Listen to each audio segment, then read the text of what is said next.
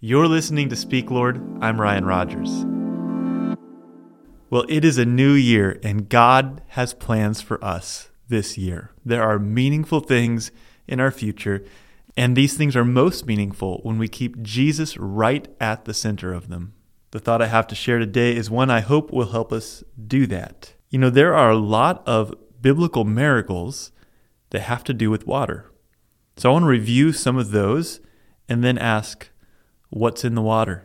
God does some amazing things with water right in the creation story. And then in Genesis 6, the first major act of judgment is a flood, a worldwide flood of water. And later when God's people are slaves in Egypt, he leads them out through water. He parts the water so they can be led to freedom. Not too long after that, they're thirsty. They can't find water. And God provides water, but it's bitter. So he works another miracle and makes the bitter water sweet. There's the story of the borrowed axe, and the axe head comes out and lands in the water. And the miracle of God makes this axe head float on the top of the water. There's a 3.5-year drought, and God provides water for Elijah from a little brook. There's a story in 2 Kings where there's a city that doesn't have good water. They couldn't drink it, and it wasn't helping the crops produce. And Elisha put salt in the water, and God healed the water so that it was good and productive. In the next chapter, there's a story where the Moabites are coming to fight the people of Judah. They march across the desert for 7 days with no water. So Elisha tells the people to dig trenches, and the next morning, God had filled the trenches with water. On top of the miracle of providing water, God causes the Moabites to think that the water is blood. They think the valley is full of blood, so they go down to plunder the Israelites, and God gives them into the hands of the Israelites. We know the story of Naaman, who was covered in leprosy, and he was healed by God by dipping in the waters of the Jordan River 7 times. We see water as a symbol of death to self and resurrection in Christ through baptism. We have stories of Jesus standing up in a boat that is being tossed around on a sea in a storm and calming the water. Other times he didn't even need a boat. He just walked on the top of it. His first miracle was turning water to wine.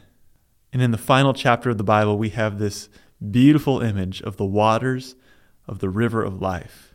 So many miracles and symbols that have to do with water. Well, what's in the water? Jesus is. It's not about the water in any of these. It's about the power of God. It wasn't about the axe head floating or the waters of the Jordan having some healing power. It was just water. But the power of God made that water do something really special. In John 4, Jesus said to the woman at the well, "Everyone who drinks this water will be thirsty again. But whoever drinks the water that I give him will never be thirsty again. The water that I will give him will become in him a spring of water welling up to eternal life." A few chapters later in John 7, he says, "On the last day of the feast, the great day, Jesus stood up and cried out, 'If anyone thirsts, let him come to me and drink. Whoever believes in me, as the scripture has said, out of his heart will flow rivers of living water.'" So in this new year, we might not have rivers parting and leprosy being healed, but there's going to be some big things. There's going to be some big successes, some exciting things, some difficult things. And if we want to stay centered through all of that, we have to remember that it's not about those things. It's about Jesus. He might use water to do great things. He might use your money or your job or your influence or your talents to do some awesome things in this new year. But it's not about those things. It's about his power moving through those things. Let's not forget where the power comes from.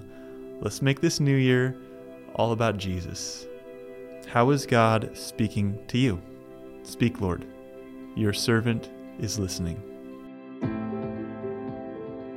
You can find more of Speak Lord at PastorRyanRogers.com or by searching for Palmer SDA Church wherever you get podcasts.